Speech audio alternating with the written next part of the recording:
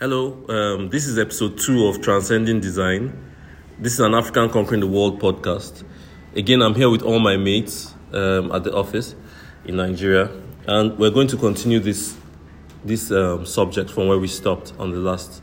I think we'll go again the way we started before, and maybe Dan has something to say. So Dan, over to you. All right.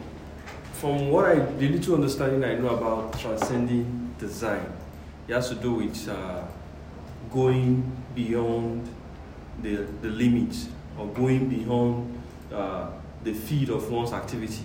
Mm-hmm. That is what to transcend a design is. But I don't think I've seen anyone doing that.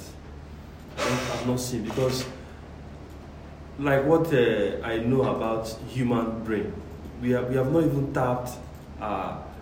When you divide the brain into 4 places, you have not even finished one out of that 4 places you have divided. You have not even used that one out of the 4 division you have on the brain. So that shows that we have not even exhausted that space of our field. The basic space of our field is not exhausted. So I don't believe that anyone can say either the person is an architect or is an engineer. So it's still wide there. I don't believe that one has because I don't believe that suddenly a field we can see the limits of the box of our field. I don't believe that, because it's not even just our field, like any general, which is why. But there's some contrived fields that actually are created within certain limits. You understand what I'm saying? But just because something is created within a limit does not imply that it can be transcended. Yeah, well, not even transcended, that it is meant to be stuck within those. Like, think about any type of limit. Think about space travel. Say we're going into space. We got to space. Couldn't put a man on the moon. Put a man on the moon. Now we're actually talking about space travel.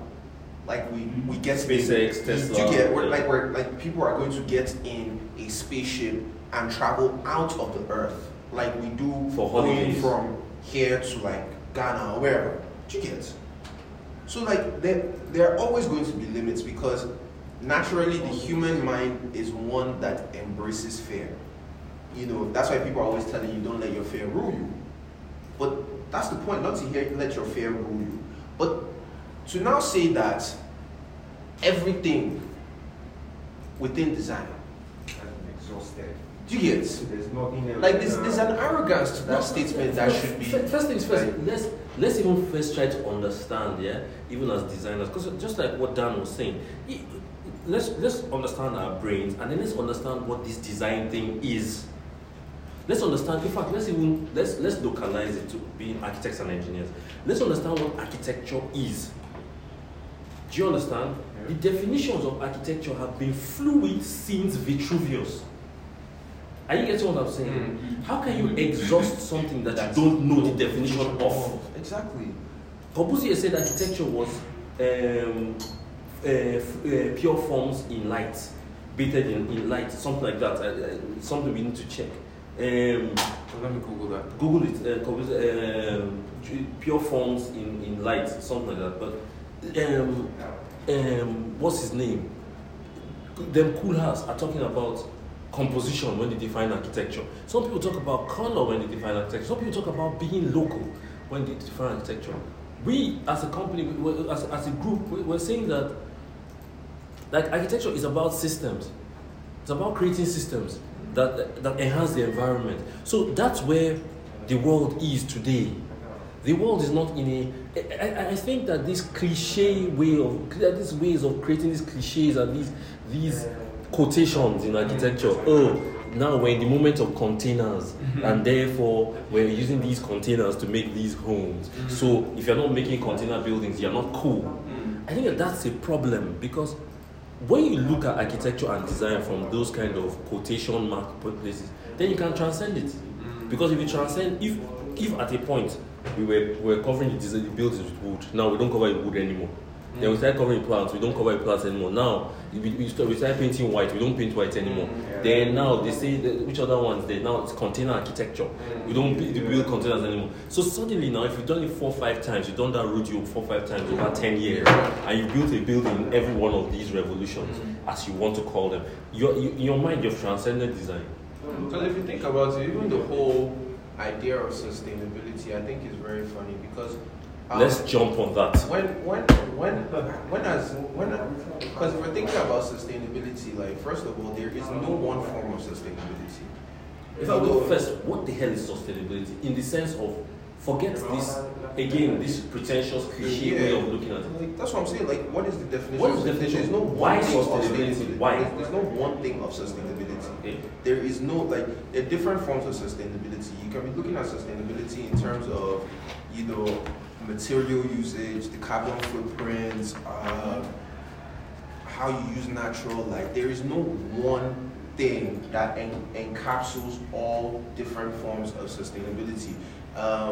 Frank Lloyd Wright's sustainability is different from what a lot of architects are practicing nowadays. Are you telling me so what that type of sustainability is dead and buried, is gone? I think I like the direction this is going. Because this is the direction I really like. Yeah? Because it's going to bring us local, it's going to bring us home. Look, I'd argue, that Corbusier, as technologically advanced as architecture was, if put in a different time, it was sustainable. Oh yeah, most definitely. Yeah, so it means that this need to build only in 1 or 2 kind of materials to prove that something is sustainable is not sustainable in itself. Because for instance, let's talk about building in bamboo. Bamboo can be, I don't know, I'm not going to say bamboo is a great material, no, because as an office, we've proposed some bamboo structures, but we've never really built any bamboo structures. We don't even use bamboo for formwork. Only on celebrations that we use bamboo as formwork. Typically we use steel. But again, there's a craze about bamboo and bamboo technology. But again, to the amount of energy and time that is put into trying to make that bamboo to be able to act like steel, underline, maybe it might be stronger, but the idea is that the benchmark for the food material is steel. So it's like, we want the bamboo to act as if it was steel. But if it's acting like it's steel, why don't we use steel and reduce the amount of steel that we Really the amount of bamboo that we're using, right? No, I'm saying that if it's going to be steel, if you want something to act like something, there used to be an advert on Nigerian television before. If you know be something, something about Baba Blue.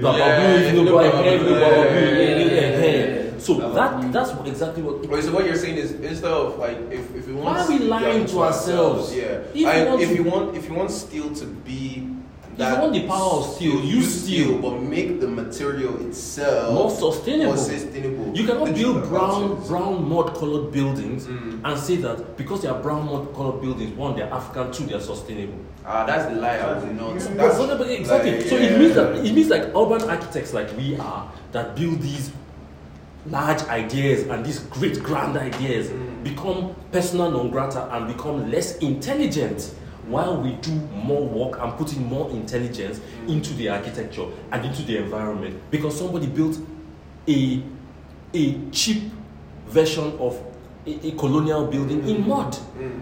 Do you understand? One thing I don't like particularly.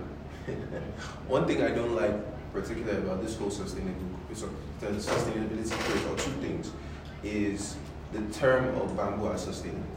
Don't get me wrong, bamboo is great material. It's great material. It's been here. But bamboo is reusable. Yes. That's the key thing that we're missing. The term that we've tagged, the thing that is how you use bamboo is what makes it sustainable. But the material itself is very, very, it's very good. It's very, very strong, and you can reuse it over and over. Great example for that is scaffolding. Bamboo scaffolding is brilliant because even if you drive a nail through it, right? Because of bamboo's regenerative properties, when you put it in water, that hole can actually now heal itself because of that plant's regenerative properties. Bit of water, tie that piece of the bamboo together, leave it for a bit, and it'll be fine. Yeah. But if you find a way of joining those bamboo pieces together in a way that doesn't affect the structural integrity of those scaffoldings that you put together, you're good. You don't even have to worry about you're very, very good. And people, talk about concrete, like concrete is actually not a good material. If you're talking about the carbon footprint and how you make concrete, okay. Change the process. But if we're actually talking about concrete, there's no better place to look than Berlin. Berlin has concrete structures that have been standing for years. For goodness sake, the wall of Berlin is still standing. All they did was break right through it. So why are we angry at concrete? So I think it's almost like this design transcending argument. It's a pastiche argument. It's a couple of people who do not want to compete on a fair ground with the technology that is there today. Look, let me say it as it is. It's, as Africans, we should not have the most advanced technology. Because everywhere else in the world, the sustainability is built around advanced technology. The LED system, do you understand what I'm saying? All those systems are built around how to harness technology to reduce carbon footprint. But in Africa, what did they tell you? Build it in mud. Because it's only mud that we can produce. Do you understand what I'm saying? In a place where we have some of the biggest concrete makers in the world. No. They're actually in operation here. Lafarge is in operation in South Africa and Nigeria. Dangote produces cement of all grades. We have the resource, but suddenly we're not allowed to use that resource. We cannot be intellectual and create architecture that is doing intellectual things. No, you see, the thing is... That's a problem. We have to use red, brown, cheap, to prove that we're intellectual, to prove that we have empathy. It has to be picturesque. But you see, it's crazy because the same people that have, in a lot of ways, curbed our development, right, are now taking advantage of the fact that we're not developed enough. Yes. Because, again, like I said, concrete, it is the carbon footprint of producing that material. And that can be worked on. Nobody's saying concrete is a bad material. Your processes are bad. Work on it. They say, okay, for instance, let me give you guys an example. We keep on trying to get these awards, all these international awards. And typically every year, whoever wins, and they're all good architects, but whoever wins typically has a way that their buildings look, a way that they are photographed, a way that they're rendered, a color that, because we work in Africa and the Middle East. Color that wins. It's a color that wins. That's why I usually say architecture, profession can be trendy somehow. Like, they always want to follow trend. Yes. Architecture has this community, and whatsoever is trending in that community, that's what wins. That's what wins. Because like it's a tiered system. So it's elitist. It's very elitist. So there's a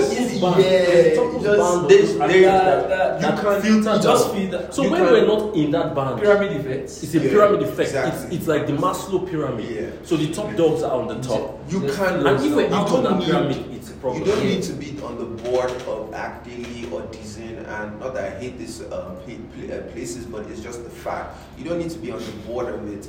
Like, give me the list of structures that were built that year, and I will give you their top 10 list just from the photographs. Like, especially when it comes to stuff in Africa. Yes. Give me the projects. I'll show it to you. Yeah. So again, we've been boxed into making brown architecture with certain materials. We've been boxed into making non-ambitious. The problem I have is not even the color; it's the lack of ambition.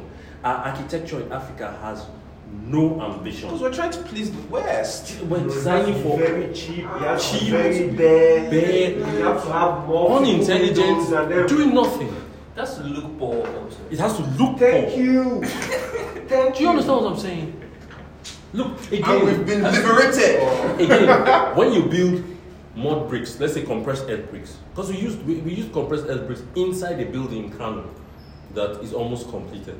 Now, when you build compressed earth bricks, typically the most local way to do it is that you put those columns, concrete columns, and then when you build the bricks, you see the columns So you see every bay of bricks. But that thing is not beautiful. Do you understand? But suddenly now, that kind of architecture is what's winning awards from Africa. And I'm asking myself, but there are ways to build this compressed earth brick now to hide those concrete columns. You don't have to see them. They're not beautiful to see. So they're usually painted cream, cream color. So it's cream and brown.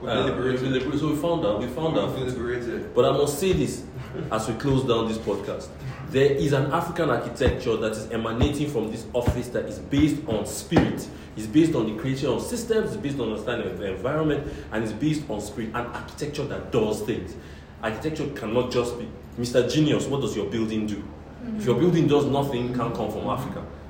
Thank you guys for listening. This has been another good episode of An African Conquering the World podcast, and we put the issue of transcending architecture to rest. We will catch up with you again next week. You can follow us on Instagram at AACW Podcast. And also give us a like and let's have a conversation on Instagram. Thank you very much for listening. Cheers.